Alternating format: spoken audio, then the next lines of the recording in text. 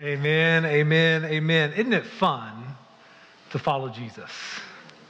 Isn't it fun when he jukes, when we think he's going to jive, he goes right and we go left, and it turns out that he invites us to go along with him. He slows down a little bit and says, come on, wait, nope, this way. I don't know if you saw Porter this morning.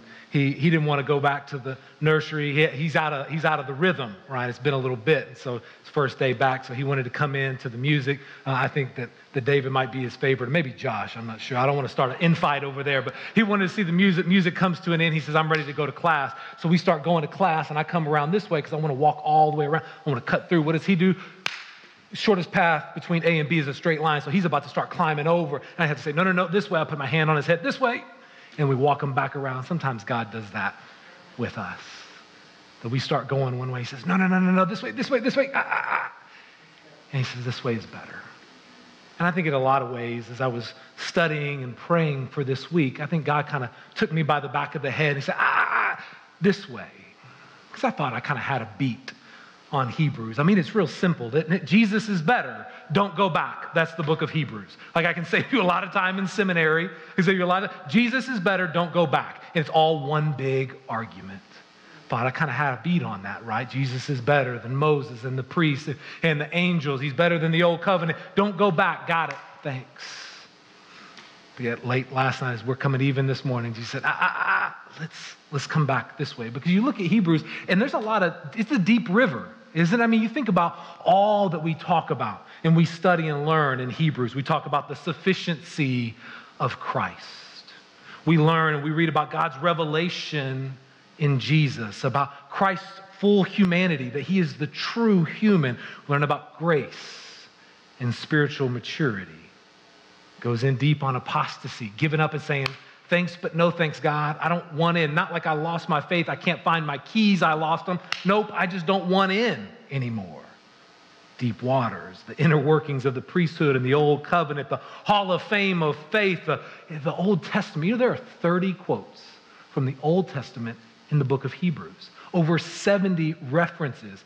So if you want to go deep on the Old Testament, well, Hebrews is a great place to begin. That there's all kinds of midrash or commentary on the Hebrew scripture. There's all of this. And as you look at it, you go, man, this is a book that as it goes deep, as it elevates faith, you go, you know what? If I want to have a faith like that, I must be blue star.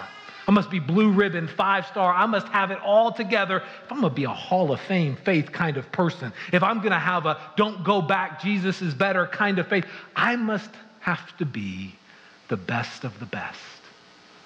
And it was there that Jesus said, come back this way.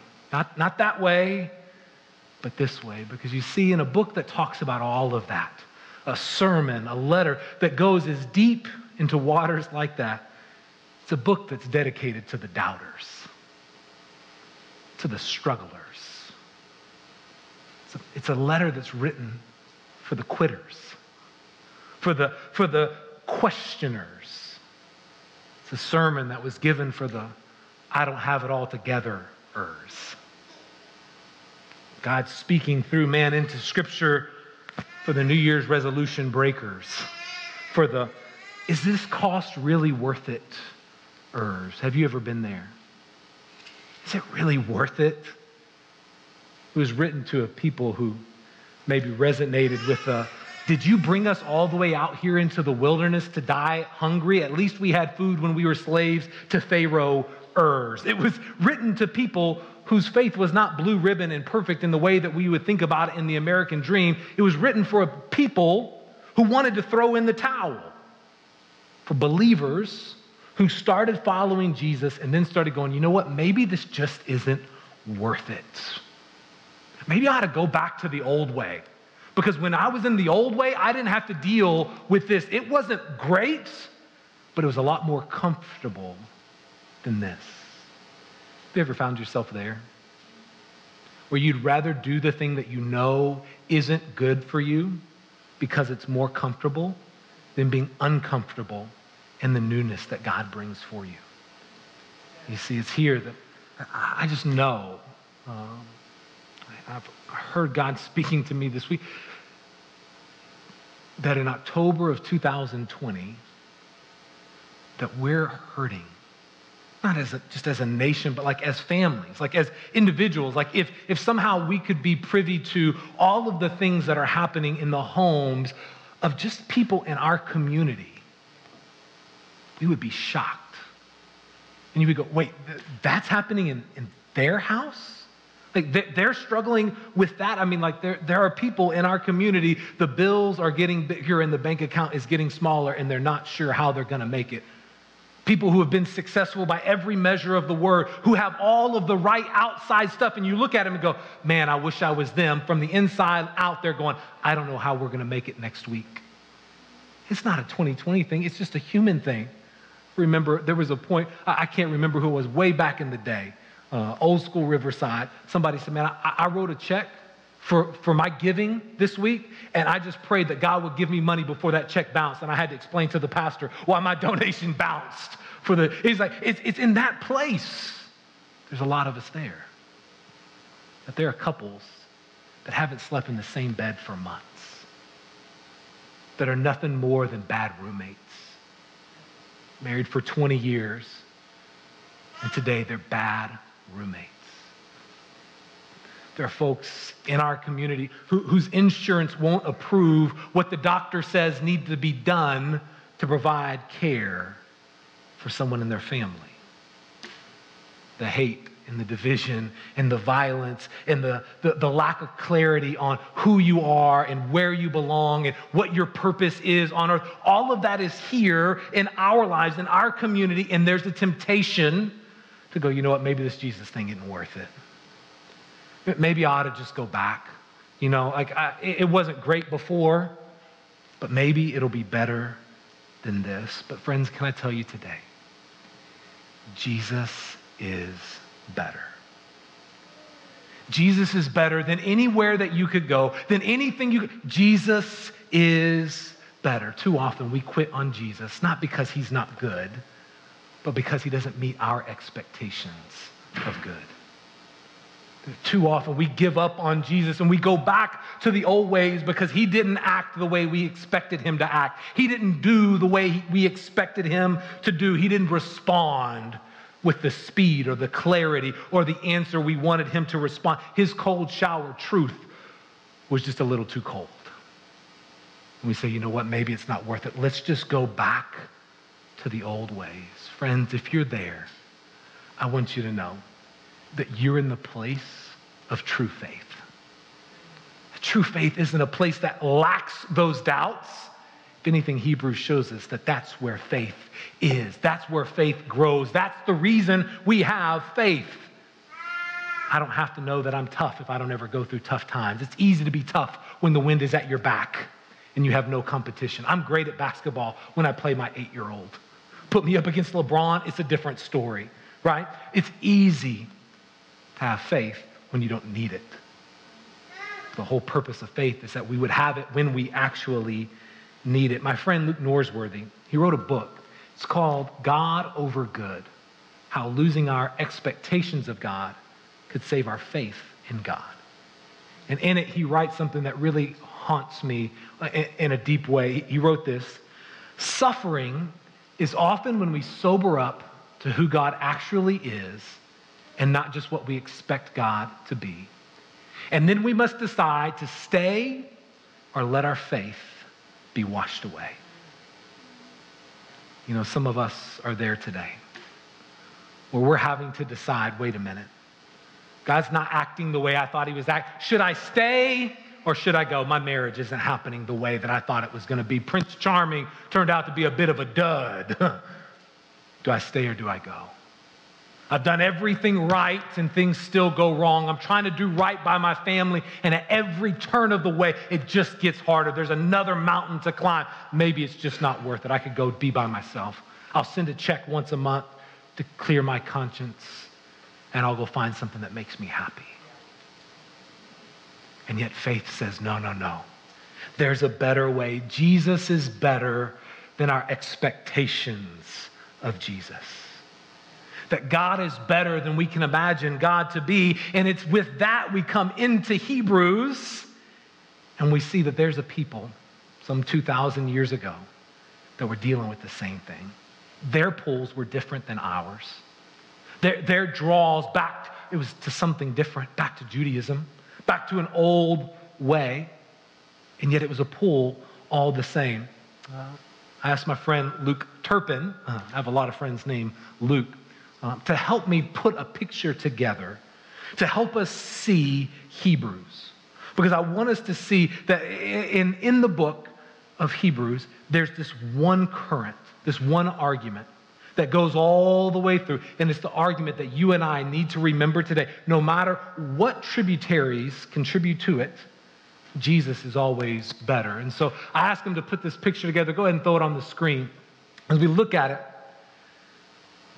throughout Hebrew, there's one theme. Jesus is better. Don't go back. Jesus is better. And in chapters 1 and 2, we see the argument made that Jesus is better than the angels. And we could go down deep on the angels, couldn't we? But no matter how deep we go, it's going to bring us back. Jesus is better. Don't go back. Don't go back to Judaism. Don't go back to your old ways, because Jesus is better than Moses. Moses is your dude. Moses did some things. Jesus is better than Moses. Right? It comes down, Jesus is better in 5 and 7 than the priest. You elevate and honor the priests for their work. But Jesus is better. So Jesus is better than the priest. So don't go back to an old system. Jesus is better. In 8 through 10, Jesus is better than the old covenant. 11 through 13, Jesus is better than our present circumstances. Over and over and over again throughout Hebrews, he's reminding them, no matter what pull there may be, no matter what way you think the old way might be better, Jesus is better. So don't go back. And today, I want you to hear. But no matter what stream might be calling you, don't go back. Jesus is better. And with each of these sections, as you look, it helped me understand how to process through Hebrews. As I think this theme all the way through, with each of these sections, there's 3 things that happen. There's an argument in each one of these sections as to why Jesus is better. Jesus is better than the old covenant. And there's this argument about that. Today, we're going to look in Hebrews 8. And as we walk through Hebrews 8, 1 through 13 today, it continues all the way to Hebrews 10 and 18. And it's this big argument. Jesus is better than the old covenant.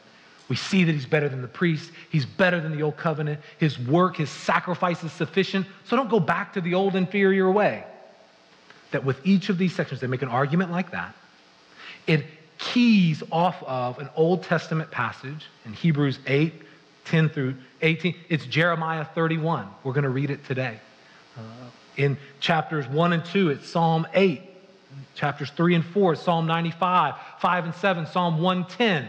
Again, there's this, what he's doing is he's taking this Old Testament passage and he's reading it and understanding it as something that points to a bigger future, that points to Jesus. And then he gives an encouragement. Hey, here's how you go and live life now. Here's how you keep going down the river of Jesus is better in light of all of that. And if you can catch that structure, like it really makes Hebrews less intimidating. And it allows you to get to a place where now I'm not intellectually, I'm not structurally hindered, but instead I can go, God, will you speak to me even through this, right? N.T. Wright summarizes really what happens in each of these sections really well. So I want you to hear this because, again, it's all about catching this so that as we look at Hebrews 8, you're ready to go. Here's what N.T. Wright says. The writer of Hebrews, what he's doing is choosing passages from the Old Testament which say, in effect, what we have is good, but God is doing something better. What we have is true, but it isn't the whole truth. What we know at the moment is important, but the most important thing we know is that God is planning to do something more. And the whole letter is written in order to say this: the something more, the whole truth, the better thing has now arrived in Jesus. So whatever you do, don't go back to the old things. However good and however true they were, they are now taken up in the new and in the better. You see, it's this simple picture that whatever good you were holding on to, Jesus is better. That whatever good you found that was just pointing to something more. It was pointing beyond itself. And even today, as they look at the covenant, maybe the strongest, most like on the nose, challenge identity argument for not going back is in the covenants. Because this was how God interacted with the people. This was the, back in the day, if we were in a relationship, we'd say we had to DTR. We had to define the relationship. This is the defining of the relationship for the Hebrew people. And as we look at it, Jesus is better than even the covenant. There's a key verse that I want you to know. If you catch this verse, you catch Hebrews 8. And it's Hebrews 8, verse 6. Hebrews 8, verse 6 says this: "But Jesus has now attained a more excellent ministry." 1. "And to that degree, he is a mediator of a better covenant." 2. "Which has been enacted through better promises." 3. If we catch those three things, we see the argument of why Jesus is better than the old covenant. We're going to talk about each of those today. So let's begin with number 1, that Jesus has a more excellent ministry, or a better ministry. Now, have you guys ever played paper football? You fold up the paper into a triangle, and then you flick it and you kind of cross and you kick the field goal and all of this, boom. And my man's been there. I loved playing paper football when I was a kid because it was something we could do at lunch. And what it did was it reminded us, or we would even enact in playing paper football, the game that we had just seen. So like, again, if we're living in 2020, you might be kicking the field goal, this person holds their thing like this and you're kicking it. And if you were reenacting, I don't know, say the Red River Shootout, like you would reenact as Texas missing the field goal and then losing the game. But if you were an Aggie, you would, when they were playing Florida and they had the upset and propelled them into the top 10 and all this, you would reenact it where you kick it and you make it, right? You see what I'm saying? Is that too soon for Longhorn fans? Too soon? No? Okay. Anyways, and so laces out, Dan. And so you would reenact it. And the reason that it's made fun, the reason that you do it is because it points you to the real thing. Because you know about the game of football. You know about the stands filled. You know about the excitement, the cheerleaders, the band, the hot dogs, whatever gets you tailgating. It reminds you of that.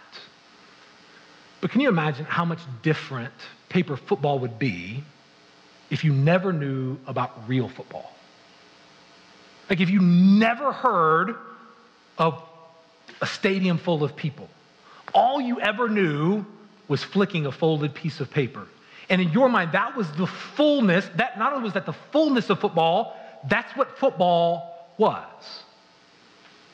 Can you imagine then your shock and the pull and the tension if someone were to then introduce you to real football?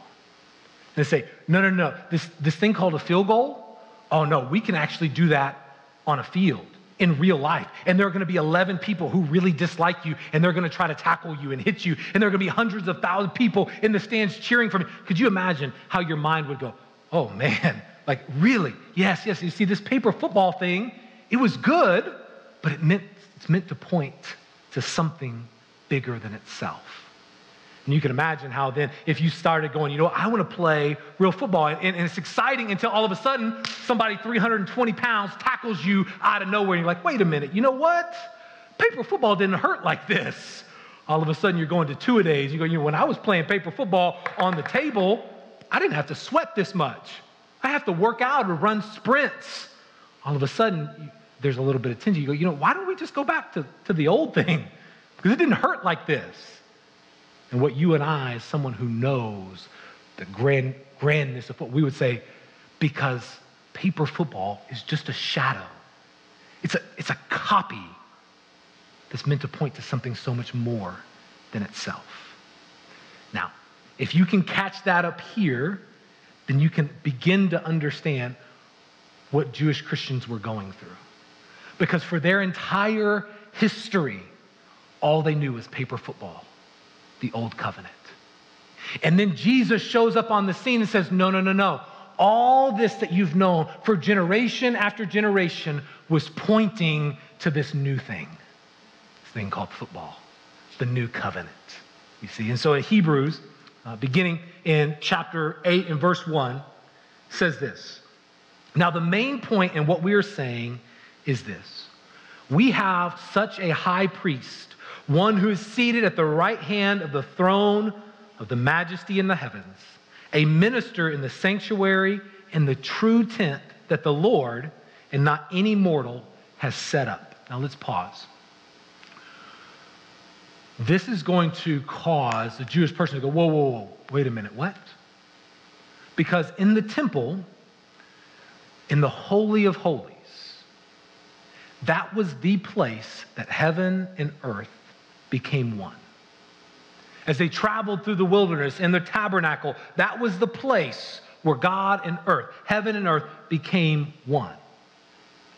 And the author is now saying, no, we have a high priest who is above that, who is beyond that, that there is someone greater than the priest. We talked about it last week.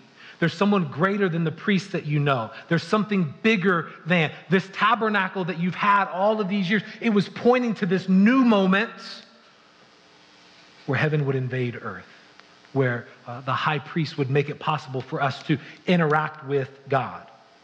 And so then he goes on and he says, for every high priest is appointed to offer gifts and sacrifices. Hence it's necessary for this priest also to have something to offer. Now, if he were on earth, he would be not a priest at all, since there are priests who offer gifts according to the law. They offer worship in a sanctuary that is a sketch and a shadow of the heavenly one. In other words, the priests that have been offering sacrifices that you've been following, that temple is paper football. The temple that Jesus offers is what that paper football has been pointing to. For Moses, when he was about to erect the tent, was warned, see that you make everything according to the pattern that was shown to you on the mountain. But now Jesus has attained a more excellent ministry. To that degree, he is a mediator of a better covenant, which has been enacted through better promises. In other words, the thrust of all of this, as we get into Jesus is better than the old covenant, the thrust of this is, as N.T. Wright says, is that the readers must learn to distinguish between the copy and the reality.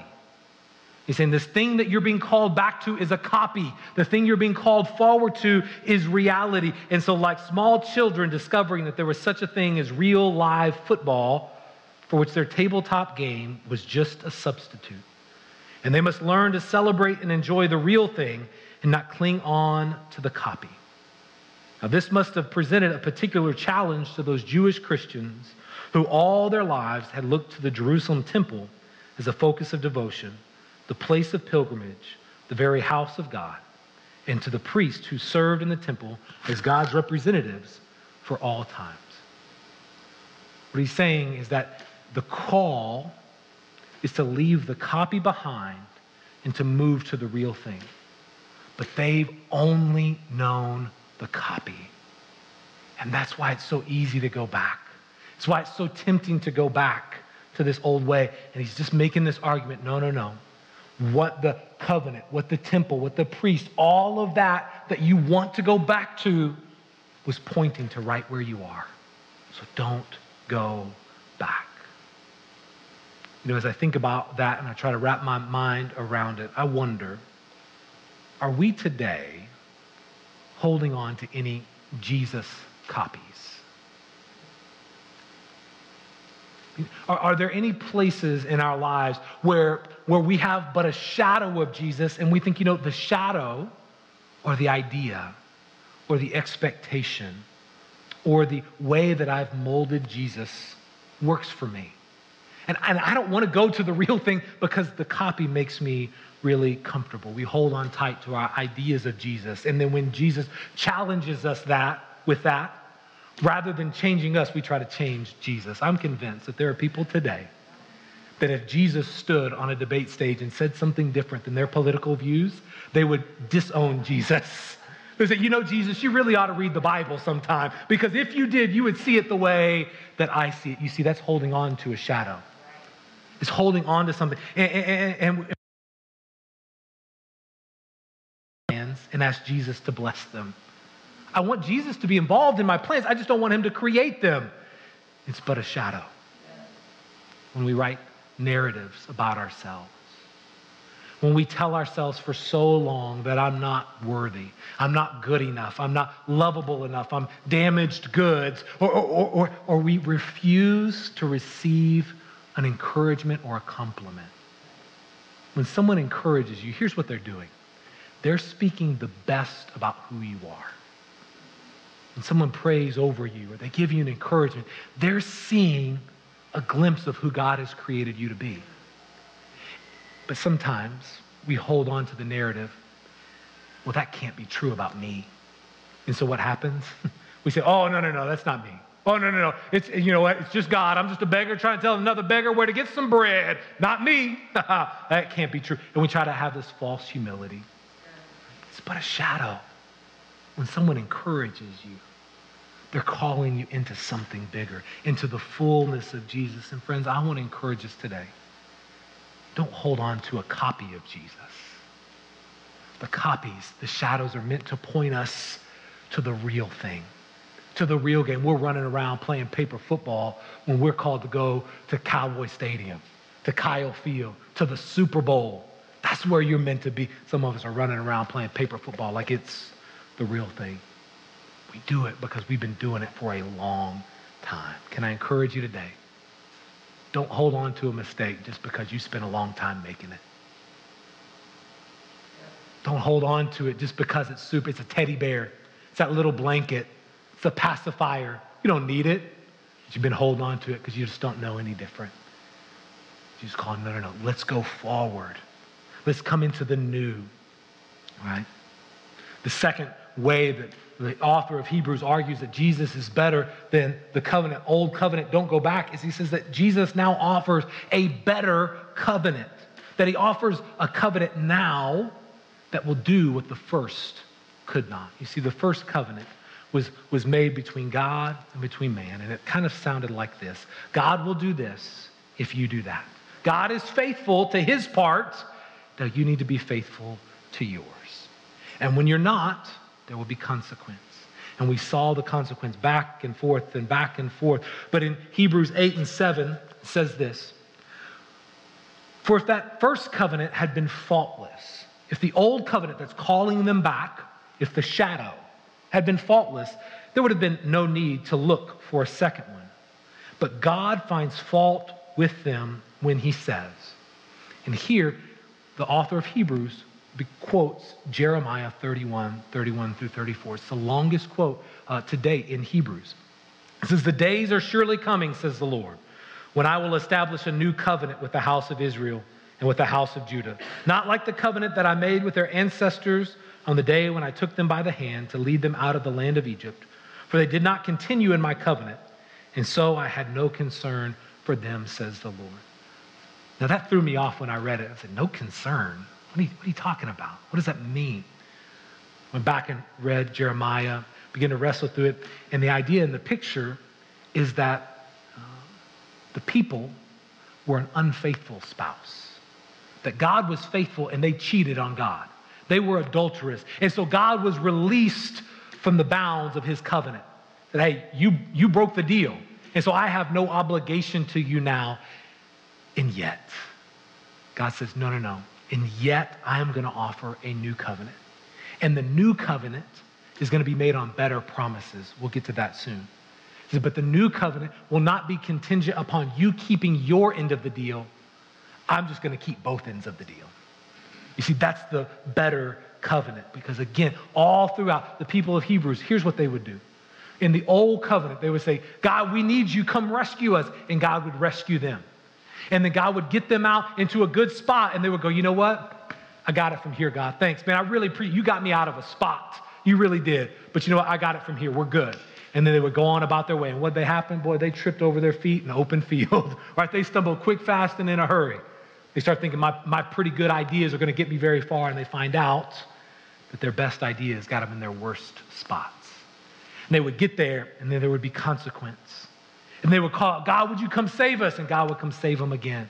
They go, whew, God, we're so glad you saved. You know what? We got it this time. This time we learned our lesson. I promise, God, this time I won't do it again. And then what happened? They did it again. Turns out you're not the first to break your promises to God. You're not the first to struggle, right? It happened again and again and again. And so God said, you know what? I'm going to do something about it. I wonder today, is there any sense of I've got it from here, God-ness in you? I mean, you think about where you are, where you're being pulled, where you're being tempted. Is there any sense of, yeah, God, I got it from here? Because if there is, it's kind of like going back to the old covenant. It's kind of like living out the way that they are tempted to go back to doing it on their own. Friends, I'm just going to tell you, and I think that every one of us could testify, that we've all been in spots where we've done it on our own, and we've all been in spots where we say, God, I need to let you do it all. And I think we can all testify that there is one that's much better than the other. Right? But know that doesn't absolve you from doing work. The way I like to think about it is like this. I'm going to prepare like God will do nothing. And then when I get there, I let God do everything. That there's a sense of, I got to bring something to the table. There's a sense of God has given me responsibility, but I'm not doing it on my own. That my hands are open. And what God wants, I'm gonna let God do it. And that's the basis of the new covenant. That God would make it happen, and yet we have a responsibility to say, yes, God, I want you to be the boss of my life. It's God, I want to follow you. It's the new covenant. And so the second way that he makes his argument is that the new covenant isn't based on the old terms. It's got new terms. And the third way that he says, look, don't go back to the old covenant because Jesus is better, is in the better promises. And he continues in quoting Jeremiah 31, and he says this. This is the covenant that I will make with the house of Israel after those days, says the Lord. I will put my laws in their minds. I will write them on their hearts, that I will be their God and they shall be my people. Friend, God loves you so much. You have a home in his family.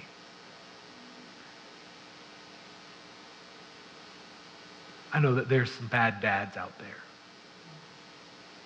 But God is a good dad. I know that there are some moms that have fallen short.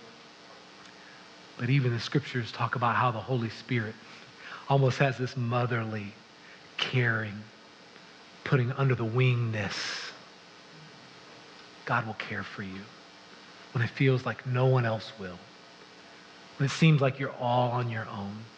God has never once turned his back on you. You are his people. And he'll never forget it. And he goes on and he says, I will be merciful, in verse 12. I will be merciful towards their iniquities, and I will remember their sins no more. Friends, this is the argument. That he says this new covenant, built on better promises, does what the old covenant could not do. Because year after year after year, priests had to give sacrifices, not only for the others, but for themselves. And it never, ever washed away sins. It just kicked the can down the road a little bit. You know the problem with kicking the can down the road? Is when you get down the road, the can is still there. And Jesus says, in this new covenant, by my blood, I do what the old could not do. That I wipe away sins forever. And so what is old and obsolete is growing old will soon disappear. He says the old covenant's going away. It's expired, right? It's an iPhone 2, and it can't handle the iPhone 37 operating system. So you might as well just go on and kick it down the road, because get rid of it, because it's not going to do you any good. You can go back to it, but it's not going to get you where you need to be. He says, but there is a new covenant built on better promises. So don't go back. It's here that N.T. Wright again summarizes all of this. And he says the point Hebrews wishes to make about the new covenant, as we see in verse 12, is that through it, sins have at last been forgiven. With this previous covenant, temple, priesthood, and all are out of date and about to disappear. This is the most powerful argument yet in the letter of Hebrews for the importance of holding on to Jesus instead of going back to the apparent safety of Judaism. If God has abolished has established the new thing he had always promised, to go back to the old is foolish as well as disloyal. See, friends, the writer of Hebrews isn't pulling any punches. He's gone through and said, look, he's better than Moses. I know you like Moses. He's better than Moses. I know you like the angels. He's better than the angel. I know you like the priest. He's better than the priest. But listen, I'm just telling you, if you go back to the old way, you're not going to get where you want to be. You're not going to find life as it's meant to be. And not only that, it's straight up disloyal. Understand that this is going to carry political undertones for them. Understand this is going to carry identity undertones for them. Understand this is going to carry life-threatening undertones for them. And yet the author says Jesus is better than all of that. Whatever it costs you, it's worth it. So don't go back. It's why the author of Hebrews can go through all of 8 and 9 and the beginning of 10 and make this argument about how Jesus is better than the covenant and all of this, and then give this encouragement at the end. Hebrews 10, 19, and 25. The scripture says this. So now, friends, from the message, we can now, without hesitation, walk right up to God into the holy place. In the old covenant, you can't do that. You've got to have somebody that goes before you, that is the mediator. It says, no, Jesus is now that mediator, that we have access to God. Jesus has cleared the way by the blood of his sacrifice, what the old covenant couldn't do. Acting as our priest before God, the curtain into his presence is his body. So let's do it. Full of belief, confident that we're presentable inside and out. You see, Jesus has written a new story for you. Let us keep a firm grip on the promises that keep us going. You know why you got to hold on to promises to keep going? Because the evil one's going to try to get you to stop. Your faith isn't broken when you're tempted to give up and quit. But he's saying, listen, that's when faith happens. So hold on tight and keep going. God always keeps his word. Let's see how inventive we can be in encouraging love and helping out, not avoiding worshiping together as some do, but spurring each other on, especially as we see the big day approaching. You see, this section, just like each of them before, the ones after, make an argument. Jesus is better, so don't go back.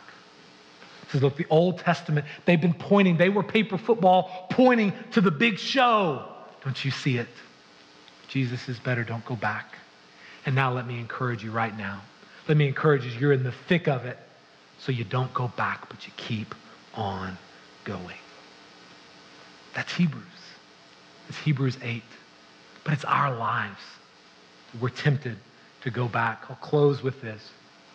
C.S. Lewis wrote, it would seem that our Lord finds our desires not too strong, but too weak. We are half-hearted creatures, fooling about with drink and sex and ambition when infinite joy is offered us, like an ignorant child who wants to go on making mud pies in a slum because he cannot imagine what is meant by the offer of a holiday at the sea. We are far too easily pleased. When we go back to the old ways, whatever they are for you, it's like going back to the mud pies, going back to the slums. When Jesus says, no, don't you see the joy, the excitement, the adventure that you think is found in the mud? It's just meant to point to something better. I am the better. So don't go back. Friends, I know these days are hard. I don't know the details of what you left at home to be here, what's waiting for you when you go back. But God does. And his response to the hardship is solidarity. He says, I'm with you always. In Hebrews 13, we'll read Scripture's promise that he will never leave us or forsake us, never turn his back on us. The context of that, when they want to give up following Jesus because they're being persecuted financially. Nobody comes to their business anymore because they're following Jesus so they can't make any money.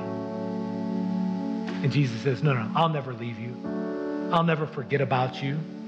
They can boycott your business, but I'm not gonna boycott you. I know it's hard. But God offers hope. Hebrews 6:19 says, this hope is a sure and trustworthy anchor for our souls. Hold on to that which can withstand the storm. Jesus is better, friends. Don't go back. Let's pray.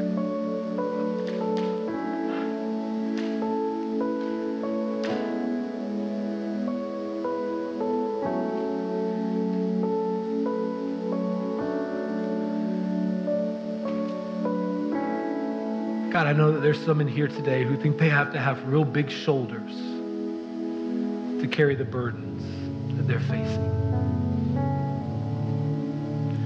They have to work a little bit harder. They got to sacrifice a little bit more. They got to pull down and dig a little bit deeper, pull themselves up a little bit higher by the bootstraps, because that's just what they do. They don't have a choice. There's no one else that'll do it for them. They feel like they got to fight for their family because their spouse isn't. That they got to fight for their kids because no one else will. But there's some bitterness about the hardship that they're facing. There's some narratives that have been carried for a long time.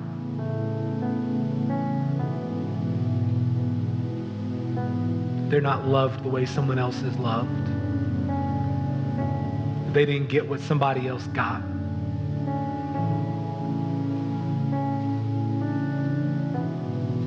And it makes them angry at you. They don't want to have faith. They just want to have anger and bitterness.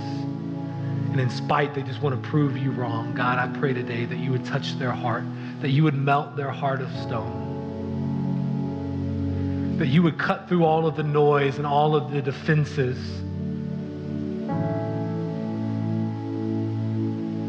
You would help them see that you've never once turned your back on them.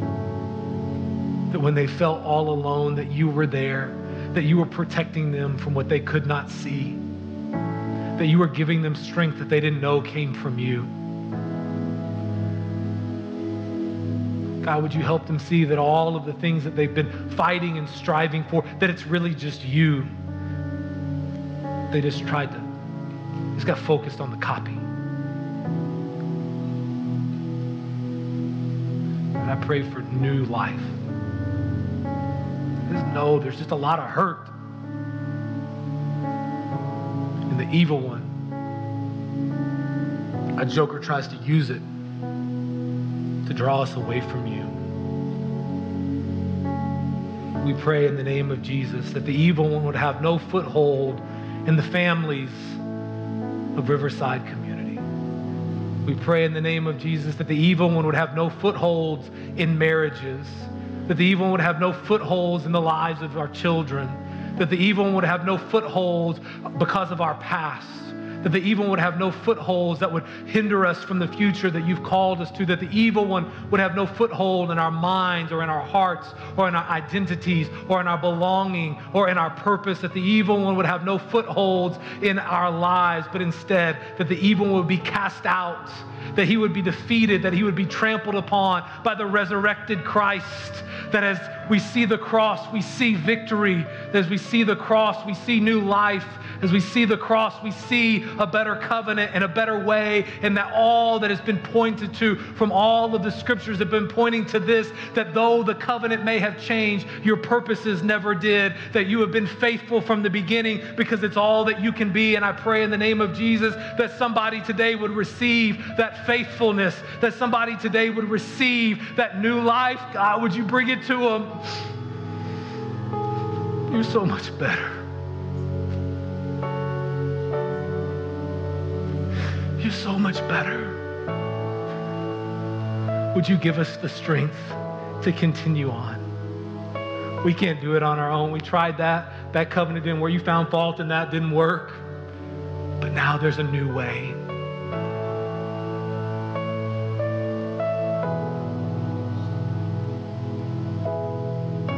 I'm supposed to say amen right now and then we leave, but I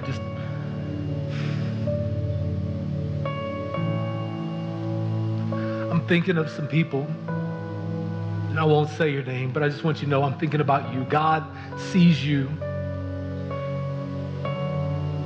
He sees your pride, and it doesn't disqualify you. Instead, James chapter 4 and verse 6, but God gives more grace. And your pride's been keeping you, brother. Husband, your pride has been keeping you, but God gives you more grace. You're not weak for needing grace.